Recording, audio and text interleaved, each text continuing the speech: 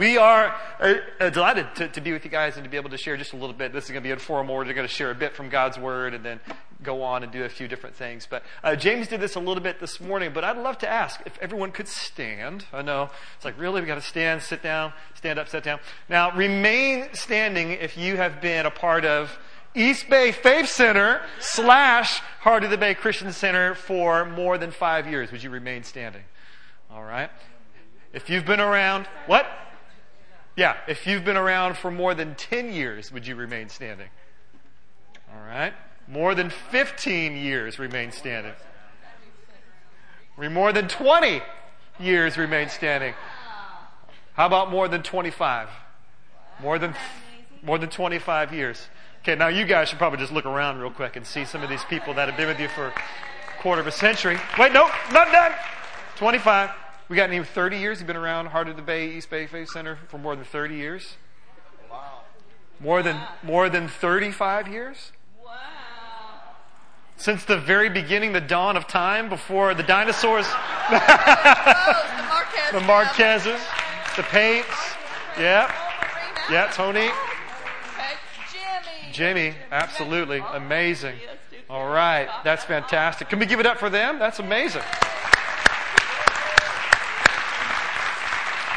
There's that old African proverb that goes a little bit something like this, right? If you want to go fast, go slow. No, go alone. If you want to go fast, go alone. If you want to go far, go together. That's the one. You knew it. You knew it. And there's a lot of truth in that, right? That we've been around a little bit now, kind of in life and ministry, and we've seen a lot of people blow up and burn out. It's kind of sad. You might see that culturally right now, a lot of churches and things, and it's been hard to see that. We've seen some of our friends that have blown up or burnt out, and churches that haven't gone on, and sometimes that's down to just a lack of character, a lack of leadership. I'm kind of that isolated leader, and the great thing about here is you've got leaders here, and we have parents here that don't lead in isolation, but they lead in community together with all of you. And so as much as this is their story, it's your story. As much as it's celebration of them, it's celebration of what God has ultimately done here, what He's continuing to do, and what He will do. It'd be remiss, again, just to, Pastor Nancy, Pastor Tom, Pastor Kim, Jane, the entire staff here, Michelle. I mean, it's so much more than, thanking them for this event, which has been awesome. There's a lot that goes behind the scenes, but it's about these faithful years of incredible service. I'm someone who's, by God's calling and choice, we've served at a lot of different churches and have done a few different things, and it is a rarity in this day and age to journey far together in community, in a family, towards the same direction. And the amount of sacrifice and obedience and diligent service on this team is unparalleled. It's quite amazing, and especially in this current day and age. I'm currently reading a book. It's called The Resilient Pastor, because I want to be a resilient pastor, as my parents are resilient pastors, as they've shown us the way of faithful obedience. And as I've said, we've seen a lot of blow-ups and burnout, and so this book has been really good, and it's really spoken to our soul. And when I read it, I often think about the story of my parents and their faithfulness and their obedience to follow after God and His calling. But it's a tough time sometimes for pastors. We see a lot, not just pastors, but Christianity in general, where it used to be maybe at the center of society. You probably feel this in your own personhood, right? In your own life and your relationships, where it used to be at the center. We used to build towns, and the church was in the center, like physically in the center. Where it's kind of moved to the fringe a little bit. Where we've seen the church has been like highly regarded and respected. It's often now been in low regard and has been disrespected. And leading, if you've led anything through the pandemic, I mean, leading a church, an organization, your family, yourself, your personhood has been really, really difficult. And so this book talks a lot about recapturing the high calling, the vocation of a pastor, and some of the practices of the pastor. And it kind of paints this picture for what the state of pastorhood has looked like over the last decade or so. And there was a survey that was conducted by the Barna Group, and they asked well over 2,500 pastors, and they found an anonymous survey. They found that 3 out of 10, so over 30% of pastors, answered yes to this question. If you could quit your profession and go do anything else, would you go and do it? Think about that. 30%.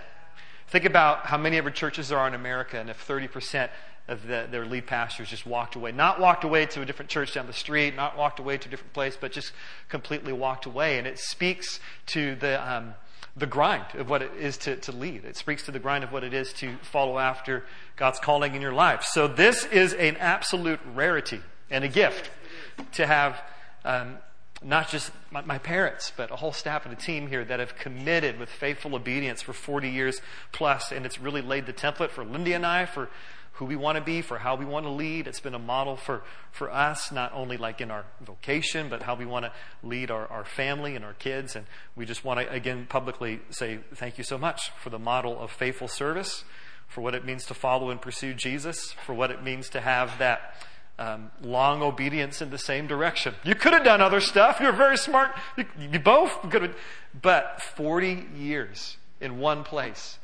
Faithful service. This book talks about the crisis of pastors, and they kind of ask this question of helping to redefine what is a pastor. What is a pastor? We could say lots of different things, and you might answer that in different ways. You could say a pastor is somebody who has the skills of communication. Totally. A pastor is somebody who knows how to lead and organize teams all day long. But I was really struck by how they sort of recategorize and define what a pastor is. And it says this: a pastor is one who pays attention to God at work. That's important.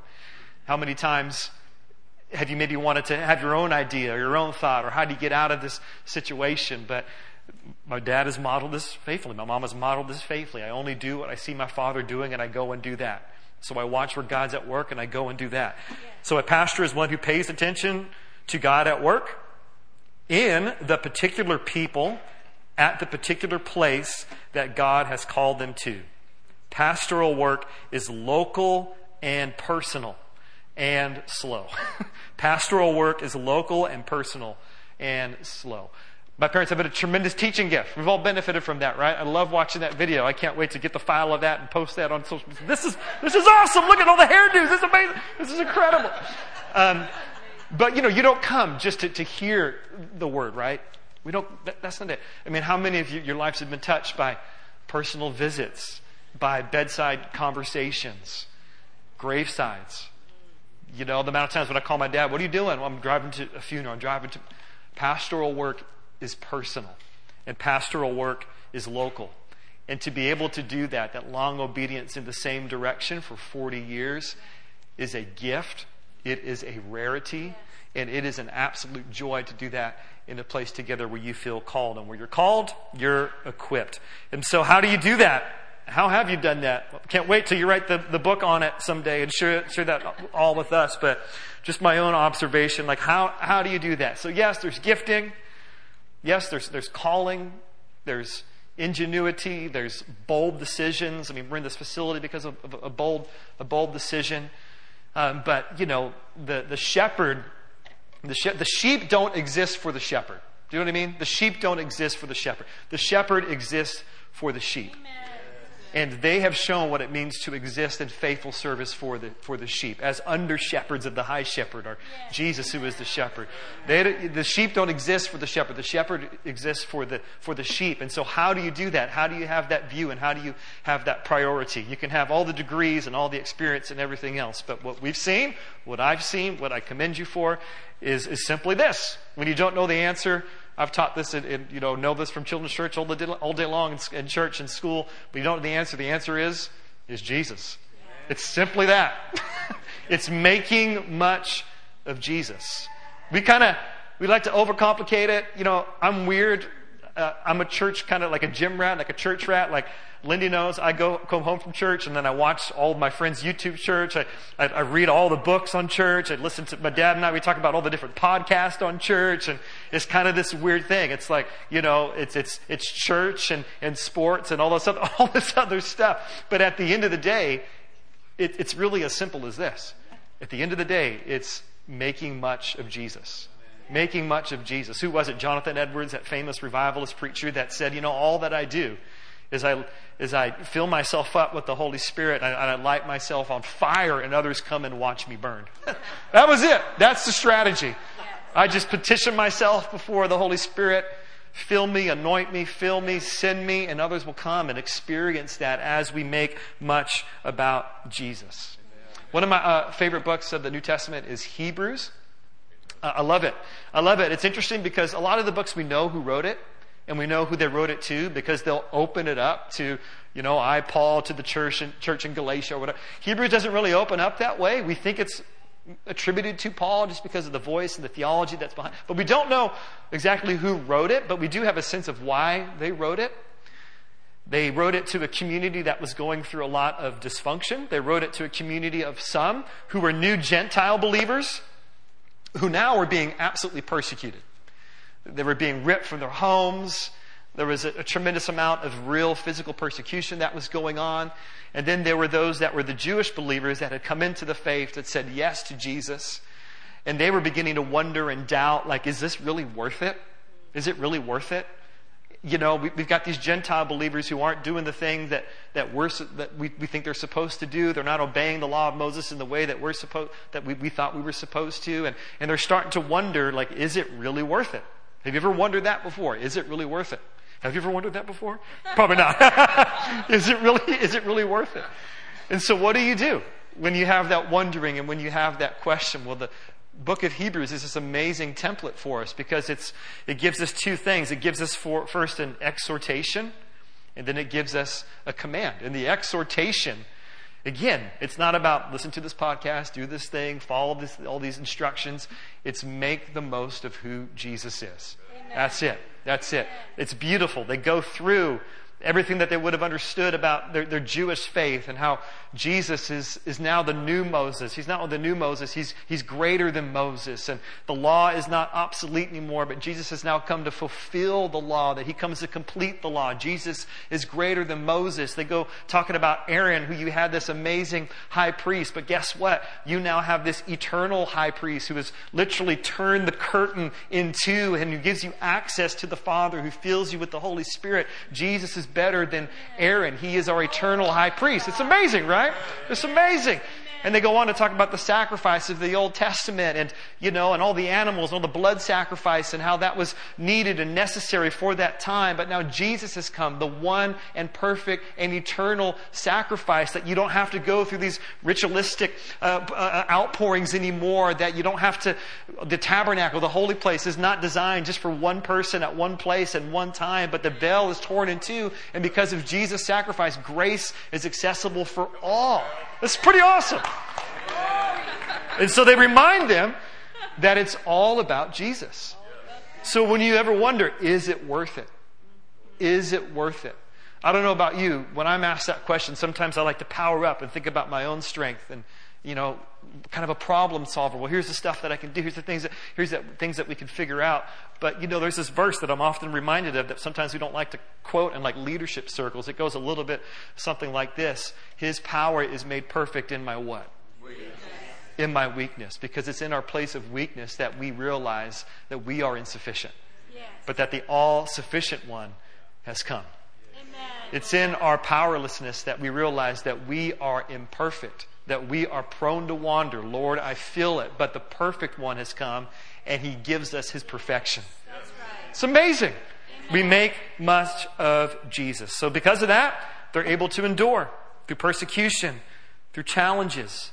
They're able to remain faithful because they have made much of Jesus. Just this verse here real quick in Hebrews 12. It says this in the ESV, the Every Sound version, or the English Sound version. It says this. Many of you know it. Hebrews 12. This is after the exhortation. Now here's the charge. Jesus is this beautiful. He's greater than Moses. He's greater than Aaron. He's the perfect eternal sacrifice. And because of all these things, therefore... Anytime there's a therefore, you got to wonder, why is the therefore? Yeah. Therefore, since we are surrounded by such a great cloud of witnesses, let us lay aside every weight and sin which clings so closely. And let us run with endurance the race set out before us. You don't need endurance for short races. You need endurance for long races, for 40-year races. And look, and we don't run on our own strength. No. What does he say after that? Looking to who? Jesus. Looking to Jesus, the founder, the perfecter of our faith. Our job is to make much of Jesus, who, for the joy set before him, endured the cross, despising the shame, and is seated now at the right hand of the throne of God. You guys have run an incredible race. And it's not the end of the race. Yeah.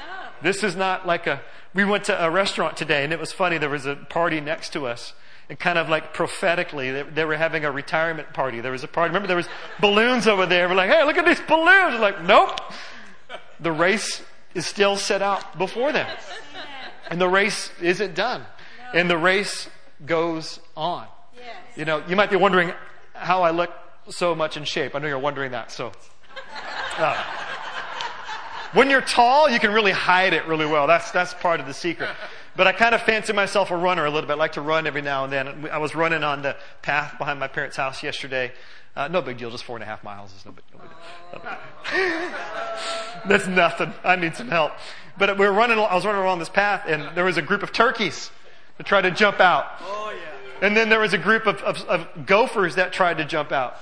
And then there was some lizards and all this kind of crazy stuff that kind of tried to jump out. It's just reminded that when we run a race, it's not always easy. There are turkeys that try to jump out. There are gophers that hide in little holes and try to come out. There are these lizards that kind of come out. But what do? If you look down at the turkeys, you're going to trip on those turkeys all day long. If you try to follow that gopher, you're going to get stuck in that hole. And so what do? We fix our eyes on Jesus, the founder and perfecter of our faith. Just real quickly, Peter. I love Peter. Amazing. Peter says of Jesus, on you, Peter, I will build my church. Yes. The same Peter who he came to. Peter was a fisherman. You know, that means that he was an outcast, kind of. That means that he didn't have the grades to pass rabbi school. Some other rabbi didn't pick him up. I mean, he was out there fishing. He was doing manual labor. They would have gone to sort of rabbi school all the way up until like 12 or something like that. And then if they had it, then another rabbi would pick them up, and the rabbis would say, come and follow me, which is to say, I think you could be just like me. Like, come and learn. Peter didn't get that. But Jesus saw something in Peter and said, come and follow me, and I will make you fishers of men, right? Come and follow me, and I'll give you purpose. Come and follow me, and I'll give you my agenda, the kingdom of heaven. Come and follow me and become fishers of men. But we know the story of Peter. One of the things I love about Peter is that he had a foot and mouth disease. He always was putting his foot in his mouth, always getting things wrong, always making a mistake. Most prominently, right, he denies Jesus 3 times, right? Hey, you're with them. You're followers of the way. I've never seen the man. I've never seen the man. Jesus rises from the dead, right? And he restores Peter on a beach on the Sea of Galilee, and he's cooking fish, and there's a smell of this campfire that's happening, which Peter would have been immediately reminded of the night that he betrayed Jesus near a fireside. Like the smell would have triggered this memory of, man, I let Jesus down. I messed it up. And Jesus is intentional. He creates this intentional space behind a campsite or behind a fireside, and begins to ask Peter, Peter, do you love me? Not once. Yes, you know I love you, Lord. Peter, do you love me? Yes, you know I love you. Peter, do you love me? A 3rd time. Peter's maybe getting agitated a bit. Yes, Lord, you know I love you. Very intentional. He denies him 3 times. He asks him the question 3 times. But what you notice, and he goes on to say, feed my sheep, right? And on you I will build my church. But you notice what he doesn't ask him. He doesn't ask him, Peter, do you love the church? That's not his first question. Peter, do you have an incredible teaching ministry? Peter, he doesn't even ask him, do you love the sheep first? The only thing he asks him, and which I want to get back to, making most of Jesus, which you guys have done faithfully, is Peter, do you love me? Do you love me? See, your calling, your purpose, your vocation, your excitement for that could sustain you for a considerable amount of time. But unless it's met with the ever-sustaining love of Jesus and His power in your life, it won't be enough. Amen. So what is our vocation? It is to make the most of Jesus, to make much of Jesus. And again, just want to publicly say thank you. We love you for the ways in which you've shown us how to make most of Jesus in our lives. There's so many stories. I mean, I talk about my mom, Wednesday prayer group for years and years and years. To have a mom who knows how to pray, who think prayer is the priority. We could be doing all kinds of stuff, but you know what? Every Wednesday for years and years and years, we are going to center around prayer. And there's not a Wednesday when I'm leading a Wednesday prayer and intercession service myself where I don't think about that, when I don't think about that and how thankful I am that there was a mom who showed me what it means to pray. I'm so thankful that I have a dad who knows how to communicate and to preach God's word with excellency, but who knows how to live it out through every example of his life. I'm so thankful that I have a dad who showed me that church is important, but it's not the most important thing. That he was there at our games. Sometimes we had to leave games early on Wednesday night to get to church, but pull me off the mound a couple of times. But there was always that balance, right? Of yes, but church. But we never felt a backseat, lesser, like we weren't seen, like we weren't loved for, and we weren't cared for. And James and I, we can attest. We know a lot of pastors' kids that not only are they not vocationally in ministry, they're not around, and it's sad. And it's sad. And we're so thankful the grace of the Lord on your lives to show us what it means to not only pastor well, but to parent really well. We're better for it. We're better parents for it.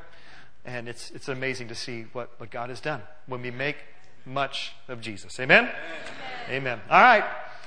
Lindy. Lindy's going to come up, say a couple things. Yeah. The girls wanted to come too, so we're all going to hang out up here. You said a lot. Sorry. It's well done. But yeah, we just wanted to take a minute just to say thank you to you both, and also to so many of you that have been a huge part of our lives. You guys gave us our first roles in ministry, which John kind of talked about a bit.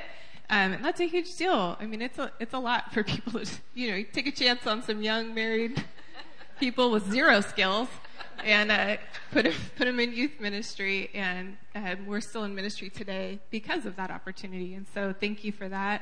I think of Pastor Tom, being able to play on the worship team with him. Lindy is a mean bass player. You may not know it, but she can the bass, throw it down. the time that he spent giving bass lessons to a group of us. And I play bass because of it. That's huge. Because of you guys. And so, and Pastor Nancy, the way that you've poured into our family, I mean, you guys have been, you've made a huge impact on our lives. And so, thank you to all of you. John mentioned this a bit, just stealing all my things. Sorry. But one of my favorite things I've told John about, but I even tell friends about, is just the way that these two here pray for us. There's just nothing like it to have, when someone says they're going to pray for you and you know that they are, it means the world. And so that's something that I hope that we model to our kids, and something that I've always said is just so valuable to us. I know that they pray for us all the time, and I know it makes a difference in our life. So thank you for loving us and for always having us in your hearts and your prayers, and for taking care of us the way that you guys have.